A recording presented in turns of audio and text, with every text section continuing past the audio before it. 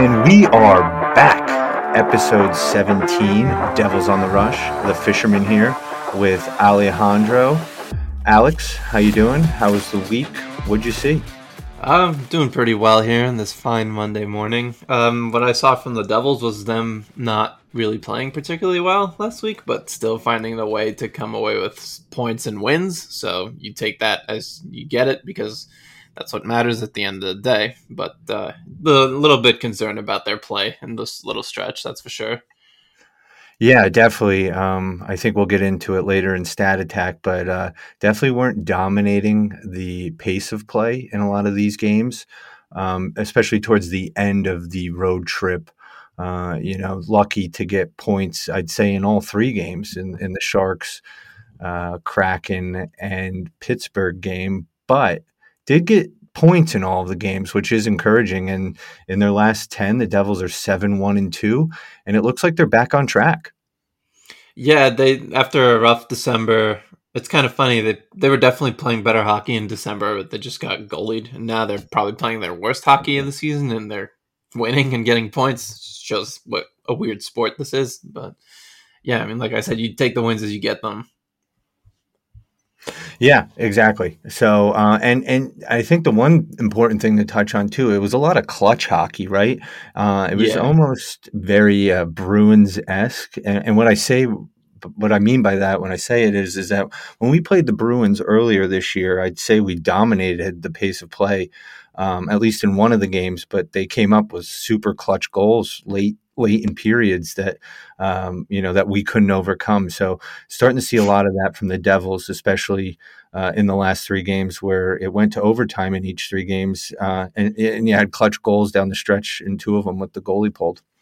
Yeah, right in the Kraken game, and then obviously the Sharks, and that was huge getting those points on those West Coast trip too, because it now gives them a little cushion.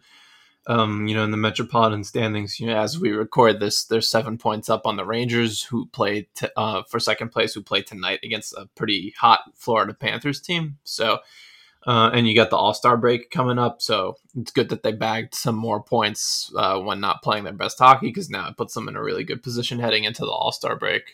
And I don't know if you mentioned it, but 13 points above the last wild card spot as well. Yeah. So a decent lead to hopefully solidify a playoff appearance this year. Yeah, and those teams who are kind of fighting for the wild card spot right now are just kind of eating each other alive right now, between like the Caps, the Islanders, the Penguins. They're all kind of like 3-point games and stuff like that here, so they're not really gaining that much ground on the Hurricanes and the Devils at this point, and even the Rangers, they're kind of having a tough time catching up to them, although if the Rangers go on a little slump of their own, they could be in some trouble. But right now, those teams are just kind of eating each other alive. Even the teams in the Atlantic Division, like the Red Wings and the Sabres, and the Panthers, who are sort of fighting for that last wild card spot, they're having trouble gaining ground, so the Devils are in a really good spot at this point.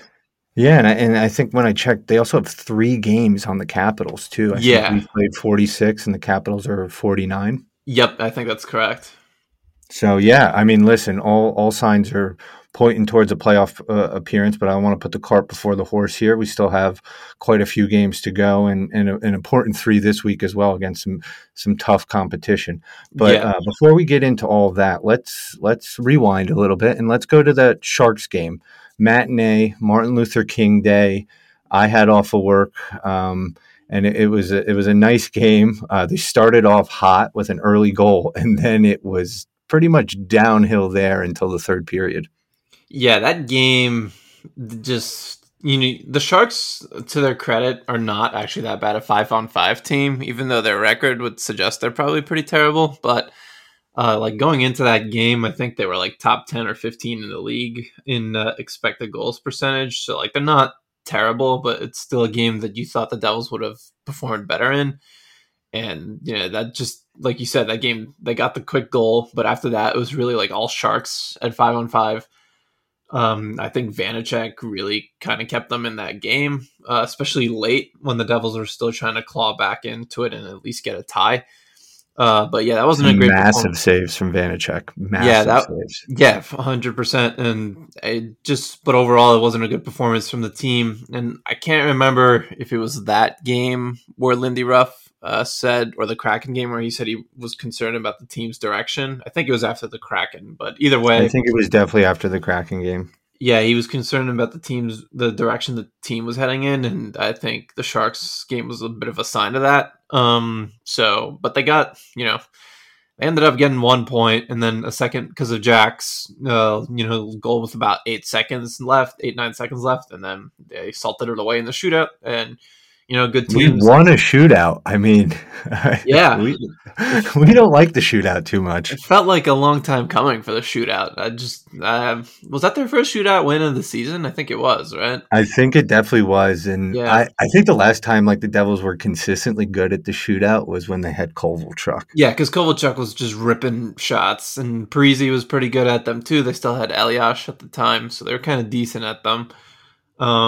But yeah, they won a shootout, and there's 2 points that you probably didn't deserve at all, but you got them, and good teams have to find a way to do that when they're going through rough stretches, and the Devils really kind of did that for most of that road trip. I think the only game where they really outplayed anyone was the Anaheim Ducks game, and they got 2 points from that, obviously, because the Ducks are just awful. But yeah, they found a way to get a result they didn't deserve against the Sharks. Definitely, and I know they only had one power play on this in this game, but they did score with an odd man advantage towards the end of the game, and something we can get into later across the other couple games. But they seem to really be excelling when they have an extra man on the ice and coming up with some big goals to turn the tide in a lot of these games. Yeah, they play 6-on-5 really well. If we go back to that Islanders game in December when they lost 6-4, they were playing. You remember when that was the infamous or the 7-minute shift game? Yeah, where Jack Hughes was on the ice for like the last 8 minutes of the game or whatever it was, and they were playing 6-on-5 the whole time, and they scored one, and then they hit a couple of posts. Like they played it really well. The Islanders didn't even really have that many great opportunities to get an empty net goal. So they do. Lindy Ruff definitely has the. I guess Andrew Burnett deserves some credit too, because he's working on the offensive side of the game. The two of them definitely got the Devils playing the right way at 6-on-5, because it's a good lead into the Kraken game. I guess that's how they got another point again. Yeah, exactly. And for all of our Encanto listeners, we do talk about Bruno on this podcast. So let's nice transition into the Kraken game. A lot of pretty much the same, right? And I guess you can write it off as the last game of a 5-game road trip. They won all the games prior to it, especially against two really good teams in the Hurricanes and the Kings. But this was the first time they saw the Kraken this year, right? Yeah, I don't think they've played them at home yet. Yeah, right? So I think this was the first time the Devils have seen the new and improved Kraken. Definitely 180 from last year for this team, and a lot of people are calling it the Devils of the West, right? They've got a lot up the middle, young and talented. Although Shane's not playing right now, Matty Beniers is having a career year or really establishing himself in the big league. And then they just have incredible depth. It's not like they have one superstar or like a Pastrnak or something like that, but they have incredible depth. They roll their 4 lines incredibly well, and they really clogged up the neutral zone on the Devils there, and the Devils had a lot of trouble getting out on the break or even entering the D zone in that game. Yeah, I mean, that was another game where Ruff changed his lines after the first period too. He did it in the Sharks game. He did it in the Kings game. I think he did it in the Hurricanes game as well. Let's just say I think he changed lines in pretty much every game on the road trip. Maybe not the Hurricanes game, but outside of that. No, because you remember he got the Boquist, McLeod, Mercer trio. Oh, yeah, by accident. Yeah, so that was an accident, but yeah, I mean, he still did it. Let me pose this question to you, Alex. At what point, like, it just seems like the top 6 lines have been doing great, right? It doesn't really matter who you put up there. Maybe you tweak it a little bit to get a certain winger going, and you flip-flop them from the bottom 6 to the top 6. But this line shuffle blender of the lines type thing, I mean, it really seems to be affecting the bottom 6 because they really can't get anything going. I mean, the third line's essentially a dark hole, and the BMW line's been very disappointing since the return of Bastian.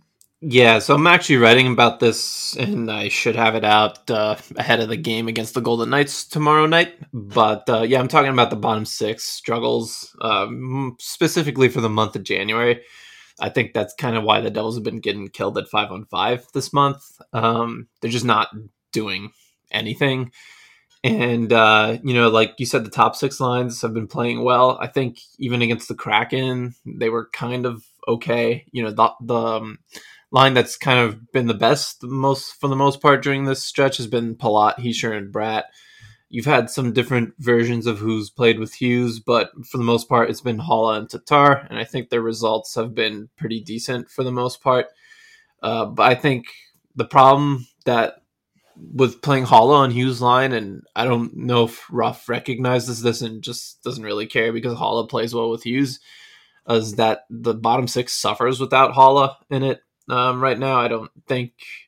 I just don't really think the depth is not good enough right now, especially since Miles Wood's having like an awful season, and it's going to take a little bit of time for Bastian to get up to speed since he missed over 2 months at this point, or close to 2 months. So Yeah, let me caveat that I'm definitely not putting this on Bastian. Oh yeah, no, I know. I just use it as a time reference.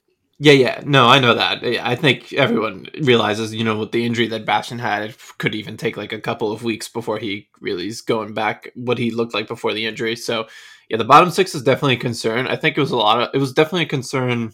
Not a concern is not the right word here. It was definitely a problem on that road trip against the Kraken, the Sharks. The Devils' depth lines have just all been kind of getting crushed lately. So it's definitely something they're going to have to address, whether it's shifting around some players in the lineup, maybe bringing Fabian Zetterlund back in or moving Haula down. And maybe you try to get Yegor Sharangovich going by playing him alongside Jack Hughes or something like that. But the bottom six is definitely a concern. They got to do something about it. You can even maybe address that at the trade deadline with like a cheap depth option. That obviously wouldn't be their big addition for the trade deadline, but it's something they should consider as well because it's not like really January was the only month where they've struggled. They've kind of just been, since the 13 game winning streak, the bottom six just kind of really not been the same at all. So definitely something that they have to address. Yeah, and I'll pose this question to you. Do we think Jesper Boquist is a third line center? After recent performances, I lean towards no. And it seems when the bottom six got going, it was Jesper on a wing with a Haula at center or a McLeod at center. I don't think he's a third line center, but I definitely think he's their fourth line center. I think he's a better player than McLeod. He's better defensively. He's really good on the forecheck, and he does. I mean, McLeod has more points, but Boquist is definitely the more skilled player of the two. The thing is, Ruff will never take McLeod out of the lineup because of face-off draws. And we saw that in the Penguins game. Towards the end of the Penguins game yesterday, that McLeod's also a more physical player. Yeah, that too. And I don't want to discount that because I think that's important, especially with this team and some of the lack of size they have up front. Yeah, that's definitely a factor as well. And like I was saying too, like at the end of the Penguins game, that he had McLeod out there for a ton of defensive zone draws to kind of get the point at least. So he's never going to take him out of the lineup. But you could at least put Boquist on the wing on his line, and then I don't know, Bastian, you get it together with him too. I think Fabian Zetterlund definitely deserves another look. So, I mean, they have the talent. I feel like they have the talent. They just haven't put the pieces together correctly on the bottom. Yeah, side. I agree with that. I mean, maybe an addition will help, but I mean, at the end of the day, like I think they have the pieces, and we've seen those pieces excel. We just haven't seen it consistently, and we haven't seen it in 2 months. Yeah, and we can get into this when we talk about some of the rumors that Elliot Friedman was dropping this morning. But, I think if they add someone to the top six and moves people down, at least you would hope it does, and that would help the bottom six as well. So maybe you just kind of have to survive until you get to that point. But, bottom six struggle is definitely a concern right now. I think that's a big reason why they're not playing their best hockey this month. Yeah. Anything else you wanted to add from the Kraken game? Oh, actually, I do. Let me just talk out loud here a little bit. Mackenzie Blackwood. Yeah. I mean, he was good. He was really good. Blackwood. Did he show up in that game? Yeah. That game could have been. They could have put up 8 on us. Easy. Yeah. The Kraken's offense is Donato real could have had a good. hat trick. Eberle could have had two. They did not skate, but thank God Blackwood was there. Yeah, Blackwood was fantastic until the final goal, in overtime. That was, I'm sure he would tell you he would want that one back. It went right through his 5-hole. Yeah, it was a little Wonder. deflating after like such a godly performance to let Yeah. that one trickle in between the legs. Yeah, I think that's kind of always been the knock on Blackwood is like he can, it's the consistency thing. Like he can put up a great performance like that, but there's still going to be, there's always a potential for like a clunker of a goal to go in, but they don't get the point without him in that game too. So like, I think it kind of outweighs that bad goal. Like he helped them get a point they didn't deserve, and he was really good for the rest of that game. It happens from time to time. I think that shot from Burakovsky may have even taken a slight deflection off Bratt's stick, but it still wasn't a particularly threatening shot. Even Ken Danico was saying when it happened that's probably one Blackwood would have wanted to have back because he was never really set properly. So it happens, but yeah, he does deserve credit for playing really well in that game. And that's kind of all they need from him at this point. It's pretty clear. Even on the road trip, he had a great road trip. Credit to him because he got the call on two very tough teams. Yeah, he got the better of the teams for the most part. And on that road trip, he got the Kings start as well, and he was really good then. And they only need like good spot starts from him at this point. It's pretty clear that Vanacek is their number one. I don't even think Vanacek is a 1A at this point. I think he's just a straight up number one goaltender. And I agree with you too, but some of these starts makes me question if Ruff actually sees it like that. Because if you have a true number one, you're trotting him out there for your tough opponents, right? I mean, granted, Vitek did play in the Hurricanes game, but definitely would have thought, give Blackwood the Ducks, and then Vitek takes Kings, and you figure it out. And there was definitely enough time for him to then suit up for the Kraken game as well. Yeah, I think that's fair. I think the thing when it comes down to me is one that determines that Vanacek is a pure number one is that Ruff is giving Vanacek all the starts in the divisional games. He started That's a fair point. That's a good point. That's a good point. Yeah, he started both Penguins games this month. He started did they play the Rangers twice this month? Just once, right? I think it was on the 12th. That's it. And that was actually the game that kicked off, this little bit of a turnaround for the team. Yeah. He started that Rangers game, both Penguins game. He got the Hurricanes game as well. So he's getting all the divisional matchups right now. And it's not crazy to say that I think divisional matchups are usually the most important ones, especially when you're playing against the playoff contenders. Biggest point gainers. Yeah, biggest exactly. point gainers. Yeah. So I think that's what determines it for me. Also, his play. I think after yesterday, he's around like a 915 save percentage too. And he's been like a top 10, 15 goalie, probably closer to top 10 at this point in the league. So yeah, I think he's clear number one, and he played really well against the Penguins game, which I think we can segue into right now as well. Definitely. I think there's just one tweet I want to address that I found very funny, and I will preface this by saying we are apolitical in every sense of the way on this podcast, but someone did tweet that there's a conspiracy theory going around that Blackwood only starts in heavily liberal cities just to own the libs in his starts. So, I saw that. Yeah, he got the Seattle and Los Angeles starts. Yeah, that makes sense. So if that continues, I guess he'll have Vegas and then who do we have? Dallas and Nashville. Yeah, he ain't getting those. Vitek's getting back to back this week. Yeah. So it's funny. Completely kidding, and please do not read into that any which way. Just a funny tweet we wanted to share with our listeners. But as Alex said, perfect segue into the Penguins game. The Fisherman was in attendance yesterday. Great crowd. Definitely it looks sold crowd. Out, right? Sold out or close to it. It's definitely a rockin' rock on a Sunday. Shout out to American Whiskey. I did go there before the game to catch the Arsenal Man U game. What them and Reds have done with that little corridor right there has really enhanced the pregame experience for Devils fans. So kudos to, I don't know if the organization helped out with that but those two bars put on a great pregame. So if you are going to a game in the coming weeks, definitely start out your day or night at one of those two establishments. Yeah, we just need to get something. We need Dinosaur Barbecue to come back or something. Something's got to take up the Dinosaur Barbecue space if it hasn't yet. That was a good one too.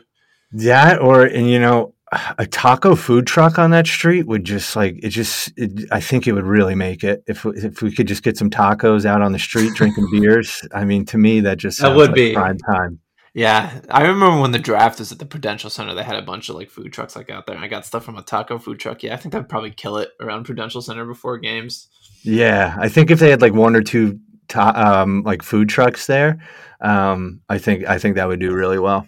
Yeah, yeah. Well, hopefully something comes around. But yeah, back enough with the food talk. Let's get into the Penguins game here. Yeah, let's get into the Penguins. I mean, this was a little bit of a sleeper.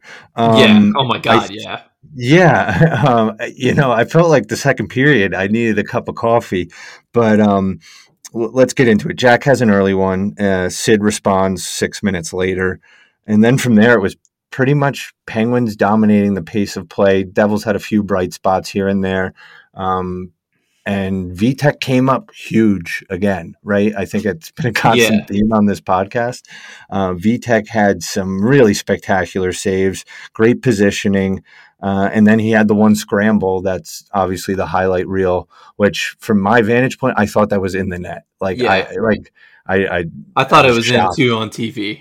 Yeah, I kept staring at the Penguins bench to see if they like had a reaction, like, oh, I guess we'll just have to whistle this one dead, and that was in. But kudos to the ref, and even more kudos to VTech for keeping that out. Yeah, I mean, he at first I think it was Paling. I thought he just kind of hit the crossbar, but then they showed the replay coming out of like a commercial break, and you saw like Vanacek got his blocker, I think, on him when he was like kind of sprawled out on the ice, and that caused it to go off the crossbar. So yeah, I mean, it's just like a last ditch effort. I'm giving it my all to just try to make a save there, and he did it. So, but yeah, that game was a bit of a weird one. I thought the Devils actually played a pretty decent first period. It was relatively even, which is like a slight tilt towards the Devils in the first period, and then I thought they got absolutely murdered in the second.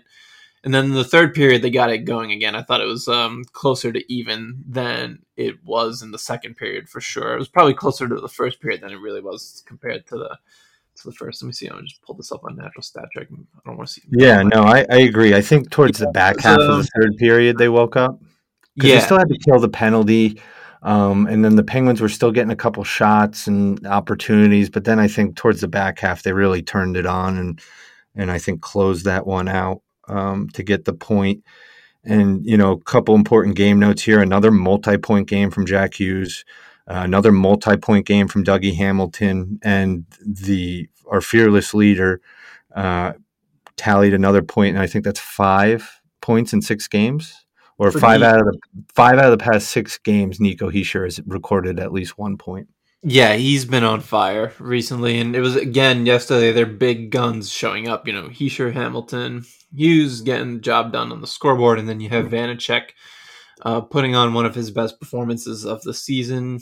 Like you can maybe argue, I thought he should have probably stopped the Crosby shot, but like who cares? Because what he did the rest of the game was fantastic. So like whatever that happened, he didn't let one in the rest of the game, so who cares?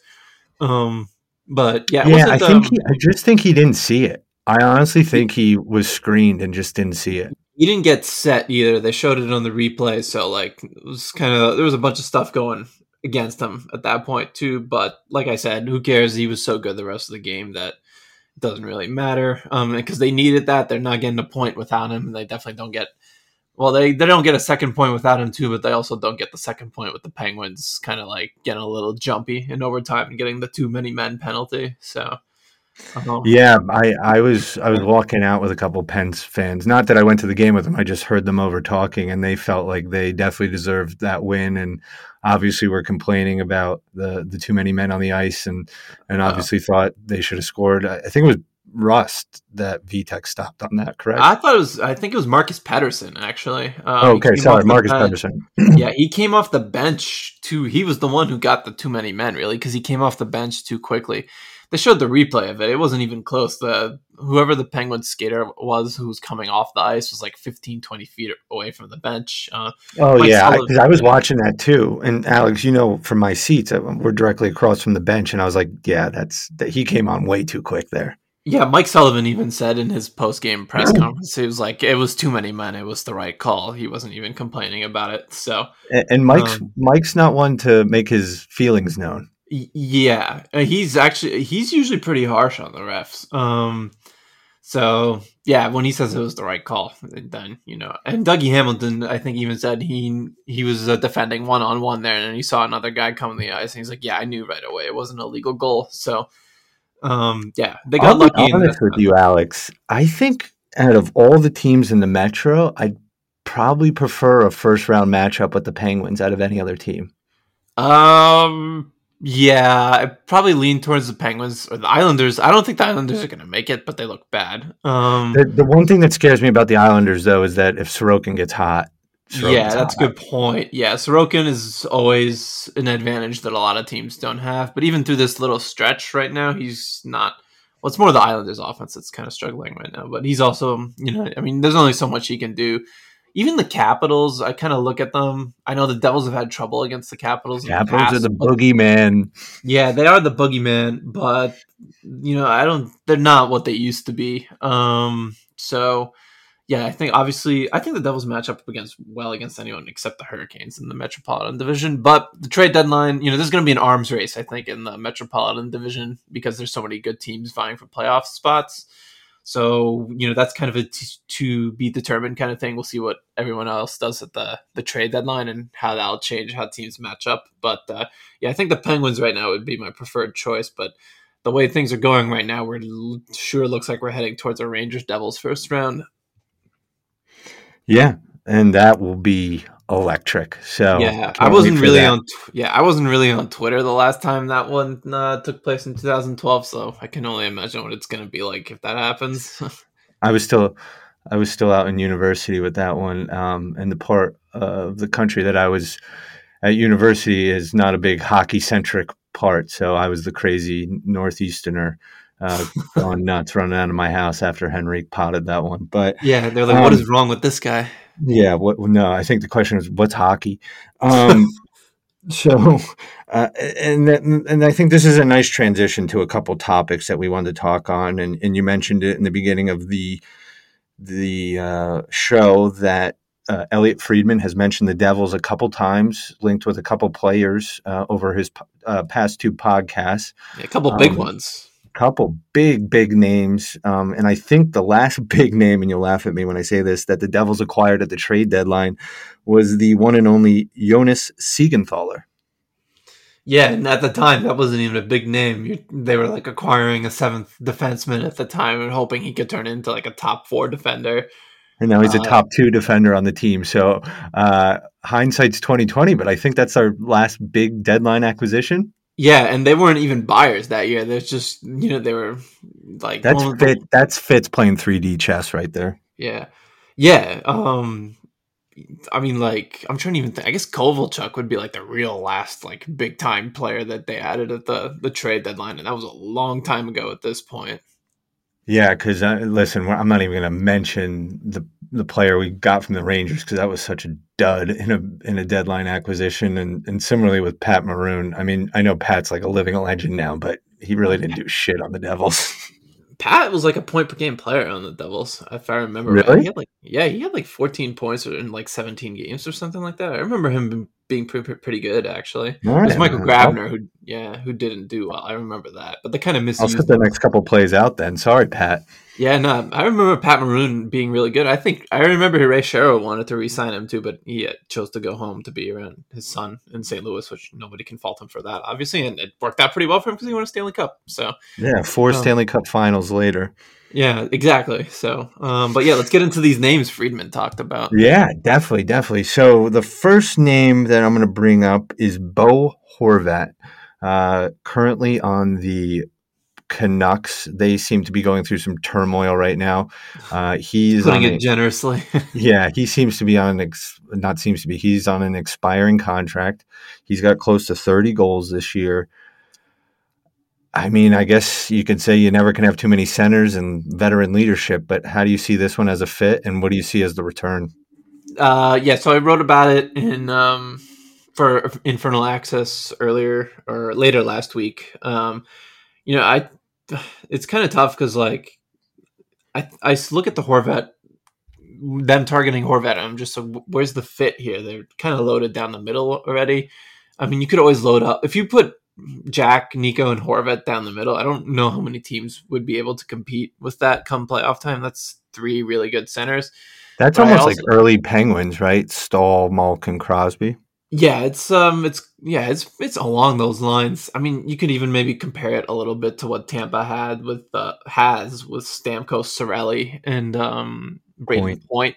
Um, But I also look at the way they use Eric Holla, and I wonder to myself if they look at Horvat and think, well, if we're going to use Holla, who's primarily a center, he's played wing before, but has primarily been a center his career.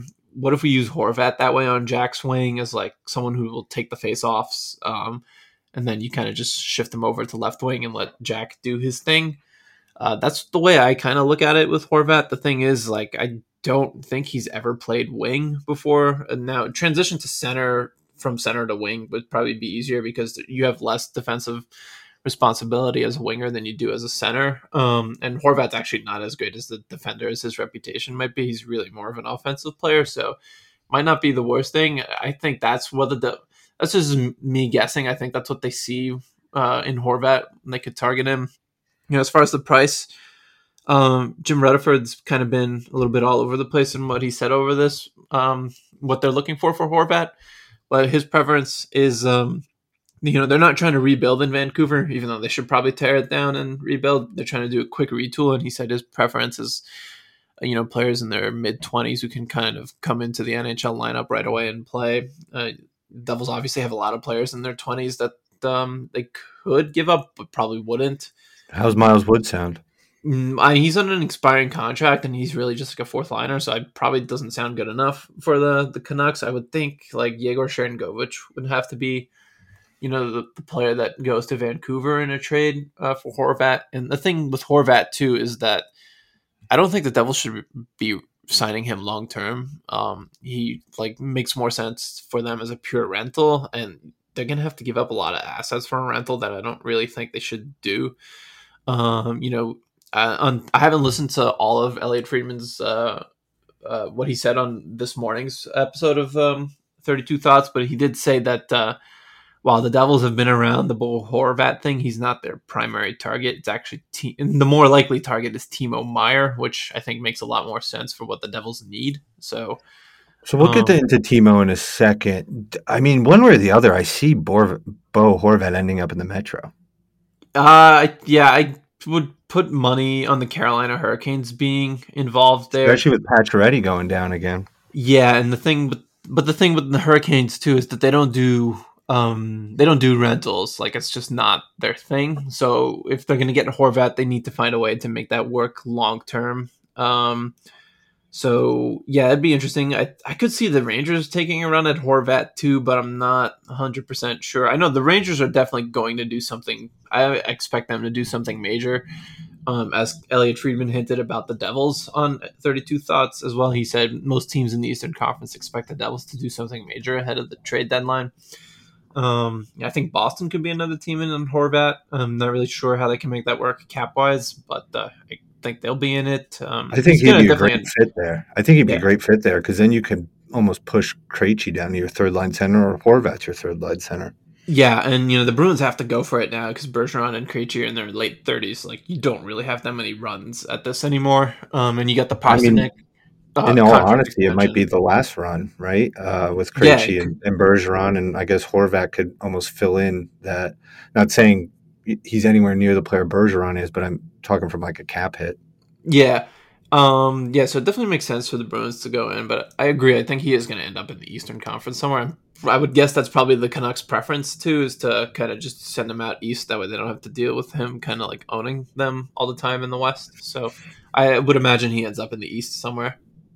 Okay, great. Well, thank you, Alex. I think we can touch on another player in your piece that you put out. And guys, please check out the pieces Alex puts out. I know he did a great one on Infernal Axis this week on some trade prospects. So definitely go check that out and subscribe to that Substack. It's a great read. Todd, CJ, and Alex put out some great content. And as I continue to pump your tires, Alex, the second player that you gave about two sentences to in that piece, Gustav Nyquist. There's been some rumors that the Devils have kicked the tires on Gustav Nyquist, and I'd like to remind Devils fans. During the summer, the Devils signed Tatar. They had also kicked the tires on Nyquist and was on a lot of Devils watch lists. What do you see there, Alex? Yeah, so like they have a lot of players like Nyquist, except I think the players that they have are kind of better than him at this point. The defensive concerns with him are real. He doesn't really play much defensive minutes, so you'd have to keep him really sheltered. He's a third liner.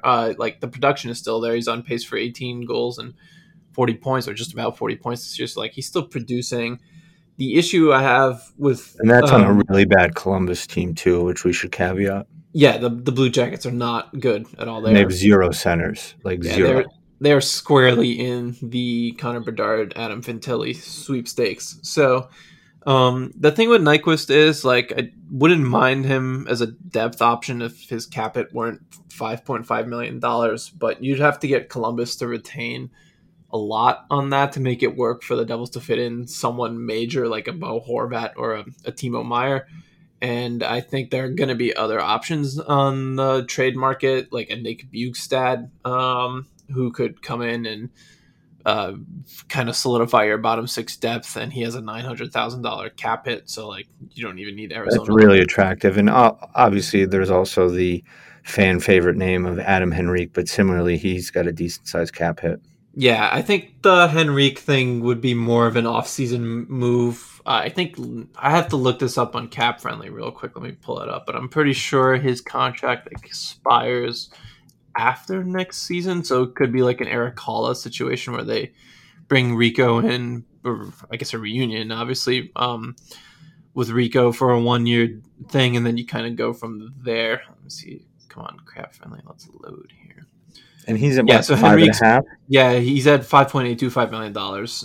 So yeah, his contract does expire after next season. So I think that would be more of an off-season thing if the Devils are trying to look for like a middle six upgrade. You could look to Anaheim there for Adam Henrique. But yeah, I'm not really a big fan of the Nyquist. It doesn't hurt to kick tires. I think the fourth period reporting the Devils are kicking tires on Nyquist just suggests to me that they're in on like almost anything right now, looking to upgrade their team for a playoff run. So I think Fitz is just calling anyone who's got like pending UFAs that could be attractive rentals and checking in on them. And I'm sure he's not going to be the last person we hear. I know about what was I going to say? He's not going to be the last person we hear about that they're looking at as a depth option too. So expect more of that in the coming weeks. But I don't really see a fit for the Devils.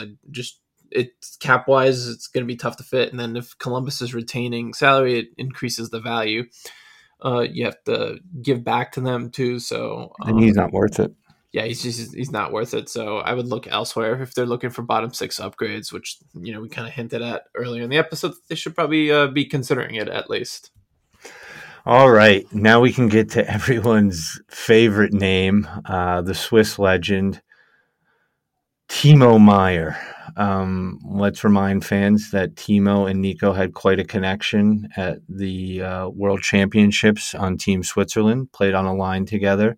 Timo is tearing up the Pacific Division, I think 27 or 28 goals. Yeah, close to that like right that. now. Yeah. He's a big power forward with a ridiculous shot. Sounds like the perfect fit to me, Alex. What do you see with Timo? Yeah, obviously there's the whole thing with the qualifying offer that's kind of looming over the Timo Meyer, I guess a Timo Meyer trade. For those who don't know, he has a qualifying offer of $10 million this offseason as a pending restricted free agent with arbitration rights. But as Friedman has said on episodes of 32 Thoughts, that the Sharks will let teams talk to Meyer and his agent, who happens to be Claude Lemieux. They will let teams talk to him about an extension if they find a deal they like. So I'm not really concerned about the qualifying offer stuff. Just from a hockey standpoint, Meyer's the perfect fit for what the Devils need in their top six. He's not really he's only kind of an average to like slightly above average shooter. The thing is, he's on pace for like almost 400 shots on goal this season, I think. So he just shoots the puck like and his volume is absolutely insane. What I wrote about in my that's what I wrote about in my trade profile piece for him at the Hockey Writers, that his shot volume is insane. He's on pace for like 379 if I remember right. So you get like a high volume shooter that you could just, and I think he is the better fit for Jack Hughes than Nico Hischier. You just kind of put him on Jack's line and you just let him fire away. Just sit in the slot. Just profit that way. So he's the best fit, obviously, because he's 26 years old. He fits in with the team's timeline. I think he kind of opens up their Stanley Cup window earlier than it really should open up. And he brings some grit. I mean, he dropped the gloves the other night, and he put a pounding on that guy. Yeah, he's got some snarl, that's for sure, and he gets to the net front a lot. He will help their power play. There's really, I can't really even think of like a. He's a little weak defensively, but I think you can cover for that if he makes up for it offensively. Yeah, and he's not even like bad defensively. I would just say he's kind of like average. Yeah, it's probably his weakest point, but it's still really, it's not bad. Yeah, that's what I was trying to say too. Is like I can't even really think of a glaring red flag in his game. So and Friedman said I didn't listen to this part yet in 32 Thoughts, but he said that while the Devils have been around Horvat, they more likely prefer Meier, or he's the more likely target for the Devils. So, which makes sense. They have the assets to pull off a trade. I'm not really sure what San Jose is looking for specifically, but definitely cost the Devils a first and a top prospect and a minimum, and there could be another asset that has to go their way. But Frank Saravalli has been using the Alex DeBrincat trade as a comparable, because DeBrincat also had a high qualifying offer. I think his was about $9 million, so a little less than Timo's. And what the Senators got, they gave up, a first round pick, a second round pick in last year's draft, and then a third in like the 2024 draft. So I guess a Meier trade would be sort of equivalent to that, except, the Sharks are going to be dealing him to a team that's in a contending spot. So those picks, the Senators' first round pick was like 7th overall, and the Sharks are not going to get that for Timo Meier. They're going to get someone who's going to be drafting in the back half of the first round, but it gives them an extra first to deal with. So, the Devils have the assets to pull it off, and I think Fitz is going to definitely try his hardest to pull that off and make it happen. And if not, I expect him to be involved with something else, because as Friedman hinted, the Eastern Conference teams are expecting the Devils to do something major at this trade deadline, so something's going to happen. And there's also that previous relationship with Greer there, right? Greer used to be on the Devils bench. Right, yeah, that's a good point. Claude Lemieux, being Meier's agent, obviously, that's something. And the jersey that I have in my closet, I know that really helps the relationship too. And I think, I don't know if you touched on this, but Elliot also mentioned that the Sharks are willing for teams to negotiate with Timo as well. Unlike Bo Horvat and the Canucks, Rutherford hasn't given permission, so it sounds like at least not yet. At least not yet, but it sounds like if the Devils come with a serious offer to Greer will allow Claude to give Fitzy a call, and they can sit down and at a Devils game and hash out the details. Yeah, I mean, I think I'm pretty sure Tom Fitzgerald's brother is director of player personnel for the San Jose Sharks too. So there's obviously there's multiple connections here. Like these could be coincidences or whatever or not. But I mean, the Swiss connection, the Greer connection, the Lemieux connection, the Fitzgerald connection. Yeah, there's a lot going here to make things be like, well, hey, the team of Meier and the Devils, it makes a lot of sense. So well, the other thing is, and I don't want to say this, but I think it's important to be said. If there's a chance that Jesper Bratt doesn't re-sign, this also fills a hole. Yeah, I mean, obviously you would have to replace Bratt, but if you have Meier in the fold, you don't have to get another player of Bratt's caliber. You could fill it up with like a middle six winger who's good for like 50 points, 20, 25 goals, 50 points a year or something like that. Because Meier is going to be a point per game player, and he's gonna score more goals than Bratt. That's just the thing. He's like a 30 to 40 goal scorer. Bratt is capable of that, but I wouldn't expect him to do it, every year. So, but Bratt brings a lot defensively and from his playmaking ability as well. I mean, there's maybe a handful of players that I see that are better skaters than Jesper Bratt in this league. Yeah, it would definitely be a loss, but we'll cross that bridge when we have to. But yeah, it Not is saying also it's happening. Not saying yeah, it's happening. yeah, no, of course, it's just, yeah, but you're right, it is something to consider too. Like you don't really know what his contract status is right now, and if you get Timo Meyer at the trade deadline, that makes things a little bit uh, kind of relieves a little bit of the pressure in that situation for the time being. I think what you're saying is that a deadline move should not be prevented by an outstanding Jesper Bratt contract. Yeah, no way. Especially since, and it might not go up this coming season, but the salary cap is going to go up in the next couple of years. So, And yeah, it for all shouldn't. you fans that hate the electronic ads on the boards, you can thank them for the cap going up. Yeah, I think you can thank the TV deals mostly. I mean, those TV deals are well, the ESPN and TNT really. Yeah, no, 100%. I'm just talking from a escrow standpoint. Yeah. So I mean, the players may be getting lost in the digital ads, but yeah. I mean, if it's going to make the cap go up, then whatever. I'll My take it. God, if I have to see one more tweet from Alan Walsh about the digital ads, Does he go off? I don't follow him, but does he go he's off such about a that at all? jackass when it comes to the digital ads. Like, Yeah. if anything, digital ads are helping your clients, Alan Walsh. Just shut up. Yeah, seriously. Then get rid of the escrow quicker, hopefully. Yeah. So whatever. And then one last point before we get into a lot of our segments here. I've seen a lot of discussion on Twitter the past couple of weeks about Nico's grimacing face and that he needs to get tougher. Like, what are you guys talking about? He's the toughest guy on the team. I mean, like, what? Just because he makes a grimacing face, that means he's not tough? That's the dumbest thing I've ever heard. I saw someone else tweet that he needs to make different faces so we actually know what's going on with him. Please, can someone pass along the medical literature of facial expressions for diagnoses of injuries or what's going on with the player? This is the most absurd thing I've ever heard. Yeah, that's some stupid stuff. I didn't see any of that on Twitter, If you but listen to this pod, you know who you are. yeah, I didn't see any of that. But I mean, Ruff said after the game yesterday that Nico definitely wasn't 100%, but he came back. Ruff said he didn't think he was even going to finish the game, but he came back and he was good enough He to help takes them he away in takes a the game. bad hit, then he goes and blocks a shot, goes down Yeah, the locker room, comes back, plays against a division rival, gets the second game-winning assist. Like, bug off. Just bug yeah. off. I think questioning his toughness is. I think it's pretty stupid. I think he was the toughest player on the ice against the Oh, Penguins. Patrice Bergeron and Sidney Crosby don't make sour faces. Come on. Yeah. This is the dumbest thing I've ever heard. It's definitely it's overblown. I don't really get it either. Like, why are you questioning his toughness, especially when he battled through a couple of things yesterday and helped the team win the game? So, yeah, I think that's definitely you gotta zip it on that kind of stuff.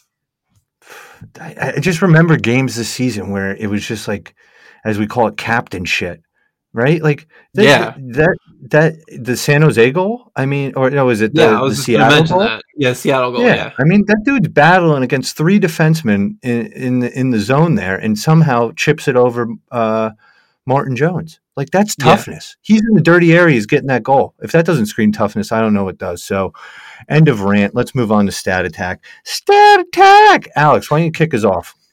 Yeah, so Stat Attack, pretty simple. Kind of even mentioned it a lot when we were going over last week's games. But for this week, we are going to be looking at the Devils 5-on-5 numbers for the month of January, which I have pulled up here. So, oh, I have it ordered the wrong way. All right, so yeah, we looking at Corsi percentage, which is shot attempts. Simply, the Devils have a 47% Corsi in the month of January, which ranks 25th in the NHL. And then if we look at their expected goals percentage, it is 46.45%, which ranks, what number is that? 25th in the NHL as well. So they have not played well this month. A big reason that they've won games is they've gotten timely finishing and some really good goaltending from both Mackenzie Blackwood and Vitek Vanacek. I think part of the reason that they've struggled at 5-on-5 is they were on the road for 10 days and the California trip, West Coast trip, team might just be a little fatigued at this point. I thought they did show some signs of improvement against the Penguins, but still not quite there.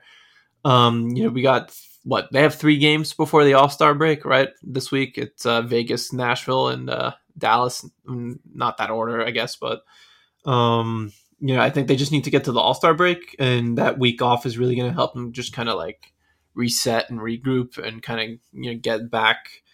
Not, I don't know how to describe it.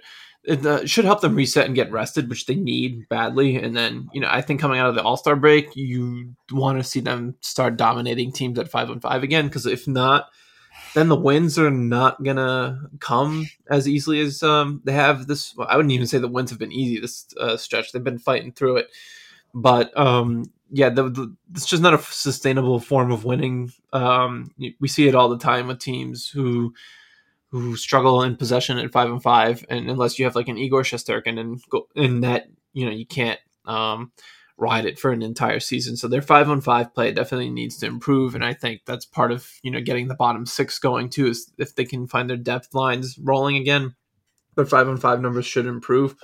But definitely a little bit of concern. Like Ruff kind of even said after the Kraken game, and he didn't like the direction the team's heading in. I don't like it either. I don't think they've been playing particularly well this stretch. So, hopefully they can survive this week before the All-Star break, reset after the All-Star break, and then get back to their dominant ways at 5-5 coming out of the break. Yeah, I completely agree. So, let's have a strong week to finish up, because February is actually a pretty light month from a competition standpoint. You got a couple big games in there, but it's not that crazy. But as soon as you flip the calendar to March, there's some tough ones. Gauntlet. Yeah. And you have the Tampa Bay Lightning 3 times in 6 days. And there's a Panthers game in between the Lightning game, I think, as well. And the Panthers are playing pretty well right now. Who knows if it'll last going into then. Listen to March, the teams you have to play in March. You have to play the Avalanche, the Golden Knights, the Maple Leafs, the Capitals, the Hurricanes, the Lightning 3 times, the Panthers, the Wild, the Sabres, who's you can't write off, the Islanders, and the Rangers. Now, I didn't include the Senators and Coyotes and Habs. Those are your 3 games that this should be right now you should definitely win. Yeah. Outside of that, that's a matchup each night, every other night. Yeah. And, the trade deadline is March 3rd, so the team could look different by then, and it may not be as much of a concern as it is now. But, that's either way, it's going to be a tough schedule. So, you got to – that's why especially it's so important. That last week, right, when you have the Sabres, Senators, Islanders, and Rangers, that just has playoff race written all over it. Yeah, exactly. So, that's why it was so important to go 4-0-1 on this road trip, even though they didn't really play well. They still got points in all of the even games. Beyond that, I think it was important to get this last 10 games going, right? 7-1-2. Yeah, definitely. I agree. That's huge. And I think a lot of us Devils fans were waiting for that sample size, right? We had the long run in the beginning, then we had the long lull next, and then it's like, all right, let's see how this team averages out. And if we can average out to a 7-1-2 or a 6-1-3, like that's good hockey that will continue where they are in the standings, and hopefully a strong finish to the season. Yeah, I think they just need to go like barely under 500 for the rest of the season to like crack 100 points. So that also helps a little bit. And the cutoff right now looks like don't worry, March will help with that. Yeah, exactly. And the cutoff right now even looks like it's going to be like 94 to 95 points to make the Eastern Conference playoffs. And the Devils are like pacing for like 100. So deep, it's ridiculous. And the Devils are pacing for like 109 points right now. So like no concern about the playoffs. And if you look at Money Puck's playoff projections, I think they're at like 99.5% as of today. So like no concern at this point. But they definitely do need to start playing better, and I hope to see it after the All-Star break. Even showing some signs of it in these last 3 games before the break would be kind of helpful. But especially since the teams that are playing are, they're pretty decent. So, but yeah, they definitely got to improve. Yeah. All right, let's move into Devil's Dungeon, Alex. What do you got for us for Devil's Dungeon? Yeah, so I'm putting the whole Devil's bottom 6 in the dungeon right now because I know Ruff is kind of mixed up who's been in the Devil's Dungeon, but it needs to be better. Just the depth is the Devils have been kind of getting killed depth-wise. Players who are consistently in the bottom 6, whether it's I think Mercer's probably been their best bottom 6 player, but even then he's had he's been kind of up and down. You I mean, need he's more. only good when he's in the top six. He's not he's not at a point in his career yet where he can generate offense by himself. Yeah, I agree with you on that, and I think you can say the same about Sharon Govich. They need more from those two guys. They need a little more consistency from Jesper Boquist. I think you need to get Fabian Zetterlund back in there. I'm obviously giving Bastian a pass because he's only played 2 games and he's coming back from a significant injury, but I think he's going to be fine in the long run. Miles Wood's a big problem. Just having a really bad season. I would even say he's probably been the Devils' worst player this season. They need more out of him. It's pretty simple. He's got 1 goal in his last 31 games. That's not good enough. Honestly, I would have scratched them at this point, but I don't think Ruff has any plans on doing that anytime soon. I don't know about that because there were some points where he's sat Wood down for certain periods. He did sit him in the Kraken game. I think that BMW line basically sat the whole third period. So that's possible, but to me right now, I don't think Ruff would take him out of the lineup, even though he's really been brutal this season. It's just they need much better from him. He's so bad in the neutral zone. Yesterday he made some passes he was making in the neutral zone, and Crosby. I was one I remember Crosby picked off, and he just made a really soft play, and it was odd man rush going the other way. But I think it was Ryan Graves had it covered, and then Vanacek made the save. But yeah, he's really struggling. It's just not good enough. Yeah. Well, that I completely agree there. From a Devil's Dungeon perspective, this might be a little too early to put him in there, but I need more points out of Andre Palat. I know their line collectively has been doing great, but I need him to start scoring consistently. I'm not saying point per game, but I need some goals. He's been back for 5-6 games now? Yeah, he's been back for about 2 weeks, I think. Yeah, 2 weeks. So we're starting to get to that point where I need a goal, right? I need a goal. I need some multi-point games. I think he's had maybe 1 multi-point game, but it's just been, an assist here, an assist there. And I think if we're being fair about contracts and players' performance, right now I'm not seeing $6 million worth of a performance a night in and night out for Palat. And I feel like we've given him that leg room to get going off his injury. Maybe he needs a couple more weeks. But for right now, I just need to have more out of him. Yeah, that's fair. I think maybe it might be a little harsh since he's coming off groin surgery, but they're definitely going to need more from him moving forward. Yeah, maybe it's a preemptive. Maybe this is almost like a probationary Devil's Dungeon. Like maybe like you're in the waiting room. So maybe we'll call this Devil's Purgatory. But that's where I'm at right now because, listen, it's so easy to throw the 4th line in there, and I completely agree with you, right? Like I feel like Palat needs to be talked about a little bit. Yeah, so but I'm not concerned about him. I think he'll get it going at some point. No, listen, he's been great on the forecheck, and you can really see he's helped that line, and they've done well. I'm just talking from purely point production standpoint. Yeah, I see what you're saying. Okay, let's move into the 3 stars of the week. And Alex, are we going to move off the Jack Hughes #1 star this week?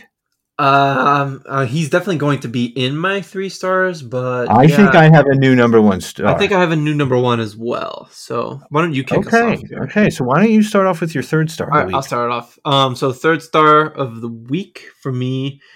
Man, I was going back and forth between Nico and Dougie, but I'm gonna go with Nico as 3rd star. I think he's just we were talking about it before. He's done some captain shit recently, fighting through it. And the Penguins game had the secondary. Did he have the secondary assist on Dougie's game winner? Yeah, because Jack was back on the point, and then Jack laid it off. He had the secondary assist on Dougie's game winner against the Penguins. He had the game-tying goal against the Kraken to help them get a point. I thought he played actually really well in the Sharks game. The only line that was really playing well that game was the Hischier Bratt Palat line, so he had a good game there. So I'm going to go with him as my 3rd star. Yeah, no, I think that's completely fair. My love for Nico, so it pains me not to have him in the 3 stars this week. I don't know. Am I calling an audible? I'm going to leave him out this week. My third star of the week is going to be Dougie Hamilton. Yeah, that's I that's think, where I was going to. So yeah, I think, I mean, obviously his points speak for themselves. He's having an all-star caliber year. Talk about earning a contract. He's definitely earning it. I think, and shout out to Devil's Insider because they mentioned this as well. If we can get, maybe 5 or 6 more like Dougie takes over games, like we generally win those games. Like yeah, they do. when Dougie takes over, he takes over. Like he has a crazy impact. Like some of those games where he has like 9, 10 shots and you just see him everywhere on the ice. And I think that's going to improve. And again, shout out to Devil's Insider when John Marino comes back. I think Dougie will be in less defensively Yeah, he will intensive for sure. situation. So I think that's only going to continue. So like, if you have Dougie take over games and you still have the point production that you're getting from the top six, that's 5 or 6 wins easy. Yeah, like you said, they do generally win those games where they have like a 35 to like 10 shot attempt advantage with him on the ice, and I think that's part of the reason why him and Jonas have been a little up and down through this stretch. Is that Ruff has had to give them the harder defensive minutes because there's no Marino Graves pairing to do that. Although I feel like you could have given those minutes to Graves and Severson, but I digress. And I still think they are, but at a certain standpoint, I we also did see like the shuffling of the defensive lines, right? Yeah, he's been I, mixing up the pairs a little bit. Yeah. yeah, and I know Dougie had a little bit of a slump, but Jonas did have a slump. There was some games where it was noticeable for both of them, but I remember Jonas getting sit down a couple times. So, I think Marino's pretty close to being back. He's in the non-contact jersey, so I don't know if they bring him back before the All-Star break. That might be a tough decision, but we'll see. Yeah, so yeah, he'll definitely help. So we'll All see. right, Alex, who do you got for your second star? So Jack is my second star. I'm not leaving him off the 3 stars of Yeah, the week. before I even get to mine, yeah, I agree with you. He's my second. Yeah, I mean, obviously the game tying goal against the Sharks. He had that pretty goal against the Penguins for his 30th goal of the season. Still had 4 points on the week in 3 games, over a point per game pace. I mean, he had 15 shots on goal, 5 shots on goal a game. He's Fastest devil to 30 goals in 30 plus years. Yeah, I mean, he's the first 30 goal scorer the team's had since Taylor Hall's Hart Trophy season, I believe. If I'm not mistaken, I think they said that on the broadcast yesterday. No, you're correct. Yeah, so still a shot and chance generating machine. Even in that Sharks game where he didn't really do anything for like the first 50 minutes, he took over like the final half of the third period. It was just ended up finishing that game, I think, with 7 shots on goal. Like he was still Jack.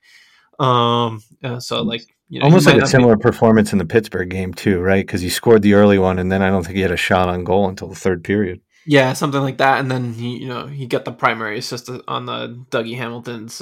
He's playing clutch Block. hockey. Like Yeah, that's what you expect out of your stars. Like he comes up in the big moments, even if he hasn't done anything all game, and that's what you want out of your stars. yeah, exactly. So pretty clear cut case for him for second star of the week. Okay, well, since we agree on the second star of the week, I'm going to go ahead with my first star of the week, if that's all right. Yeah, go ahead. I think we might agree on this too. So let's see. The goaltending tandem. Yeah, I was going with the tandem as well. I was going to go with Vanacek and Blackwood. Yeah, I think we got into a lot of their stats earlier, but Yeah, we don't come away successful in this West Coast swing without them. Outside of the Ducks game, and I'm not saying VTech played bad in the Ducks game. I'm just saying outside of the Ducks game, we had to rely on goaltending in each game to win. yep. And in a big way, right? These games would have been 5-6-1 the other way last year or the year before. So credit when credit's due. VTech and McKenzie have really come out strong, and you feel somewhat comfortable going into the stretch with this duo. Yeah, yeah. I mean, Blackwood has actually been pretty good since coming back from the injury. It was a little bit before Christmas, I believe, right? I think I got to check after his start against the Kraken, but I think his save percentage is definitely above league average since then. Going into that game, he had a 9-10 save percentage, which you would definitely take from him. They haven't gotten that kind of goaltending from him since before the pandemic. So I see him pull it up on Hockey Reference, see what he's looking at right now since coming back from his injury. All right, so he came back on the 20th. So yeah, since then he has a 908 save percentage. So perfect. That's what you need from him. And yeah, I mean he was really good in the 908 Kraken save game. percentage, but also like 5 or 6 like unreal saves. Yeah, and he's used some of that athleticism. It was like that against the Kings too. He's been using some of that athleticism to make some of these saves. So yeah, I completely agree with you on the first stars. It's got to go to both Vanacek and Blackwood for helping the Devils get 5 out of 6 points this week. Yeah, definitely. All right, so that ends our 3 segments. Let's look at the week ahead, and we've touched on this pretty much. Alex, what are you expecting out of the week ahead from a points perspective?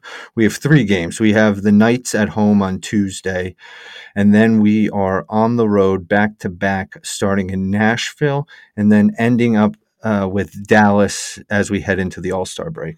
Yeah, so all Western Conference teams, and if have the Devils lost to a Western Conference team yet this season? Just the Kraken, I think, right? Yeah, I know they were dominating the Pacific Division. I think the Kraken was the first loss that they had against the Pacific. Well, I Division. guess we lost to the Stars and we lost to Nashville.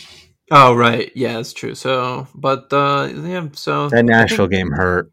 Yeah, that was an overtime. So they got 1 regulation loss against the Stars, and then Nashville and Kraken games were overtime losses against. So you can at least get a point out of that. I'm expecting 3 out of 6 points this week. I think the Vegas game is actually pretty winnable. There, Mark Stone sounds like he's got a pretty serious back injury. So I hope he's okay because he's one of my favorite players in the league. They've lost Vegas, 4 or 5 too, and that includes the Coyotes and another bottom dweller too. Yeah, they're 5-5 in their last 10 games, but they're a little bit like the Devils. Great road team. They are 15-4-2 away from Vegas and only 14-13 at home. And obviously that's a home game for the Devils tomorrow night. So, and the Devils, the wins have not been coming easy for them at the Prudential Center. So we'll see how that goes. But I actually do think that Vegas game is pretty winnable. And, Dallas, they're a good team. Devils, I actually thought played them pretty well the first time around. They just got goalied by Scott Wedgwood, but we'll see how that goes. A phrase I never want to hear again. Yeah, right. Who would have thought in 2023 that you'd be getting goalied by Scott Wedgwood? I guess it was 2022 at the time still. But yeah, and then we'll see on Nashville. The Devils have had trouble against John Hines and the Predators. The Preds play kind of a physical game, and they're pretty good at home. They're 12-7-3. So it'll be interesting to see how they do. The Devils are going to have to lose a game here in regulation again at some point. So I'm expecting at least 1 regulation loss this week. Yeah, I think 4 out of 6 points is reasonable going into the All-Star. Yeah, I'd even be all right with 3 out of 6 points. Really, this week for me is just about surviving it and getting to the All-Star break without any more significant injuries, and getting rested up for like the real and staying second in the Metro. Yeah, exactly. They got a 7-point lead on second in the Metro, so I think they should be fine unless like someone goes on a heater below them and they lose all 3 games this week. Panthers beating the Rangers tonight would obviously help that. The Panthers are hot right now, so it should be an interesting game. I think if the Devils get 3 out of 6 points this week and just kind of keep it even heading into the All-Star break, get rested up, and then go for it, for the rest of the season. That's what I'm looking for this week, is just kind of survive and get out healthy into the All-Star break. That way everyone else can get rested up. Yeah, no, I agree with you. I really don't have much to add. I think we covered everything in this episode. You got a little bit of the past week, the week ahead, couple months ahead, trade deadline talk. I think we covered it all. Yeah, we'll definitely be getting into more trade deadline talk as things get going here too. So yeah, and as a recording note, we'll definitely record next weekend. We might take a week off with the All-Star break. Yeah, we'll see. Yeah, well, we'll see. I mean, obviously, we can do some emergency pods if there's any movement during the All-Star break. We're here for All News Devils, but from a recording note standpoint, I think we'll do next week and then take the week off, and then be back after the week with the Canucks, Kraken, and Wild. Yeah, that should be an interesting week. So with the Canucks, yeah, they to my point earlier, they really need to produce in February because March is just going to be a gauntlet. Yeah, bag whatever points you can get in February. Pad that cushion at this point. Exactly. All right, Alex. Anything else you would like to add? No, I'm good to go here. You want to highlight any of the pieces coming out this week? Yeah, so like I said earlier, I'm doing a bottom six depth piece on the team struggle there. I'm going to have something for Infernal Access at some point in the week, too. And I haven't decided what, since Todd's on vacation right now, and I think Mexico, I'm covering for him a little bit, and CJ might have something there, too. Then I will also have another trade profile similar to the one I did for Timo Meyer over the weekend. I haven't decided who that's going to be on either, but I've got a long list here of players I've been keeping my eye on, so it should be someone pretty, I think would make a lot of sense for the Devils, but we'll see on that still. Yeah, and shout out to CJ. It looks like you got stuck going into the game yesterday, about 30 minutes. Stuff, I guess, or something. It sounds like there was some buildup at one of the entrances. Just to let you know, there are other entrances to the arena. Try Lafayette Street, might help next time. Yeah, Lafayette Street's usually pretty empty. Yeah, so you should try that. Exactly. So if I was waiting in line for 30 minutes, I probably would have made the decision to go to another line 5 minutes away. But hey, shout out to the Prudential staff. You do a great job every game day. All right. With that is episode 17 in the books. Big week ahead. Thank you, Alex. And thank you for listening. Let's go Devils. Let's go Devils.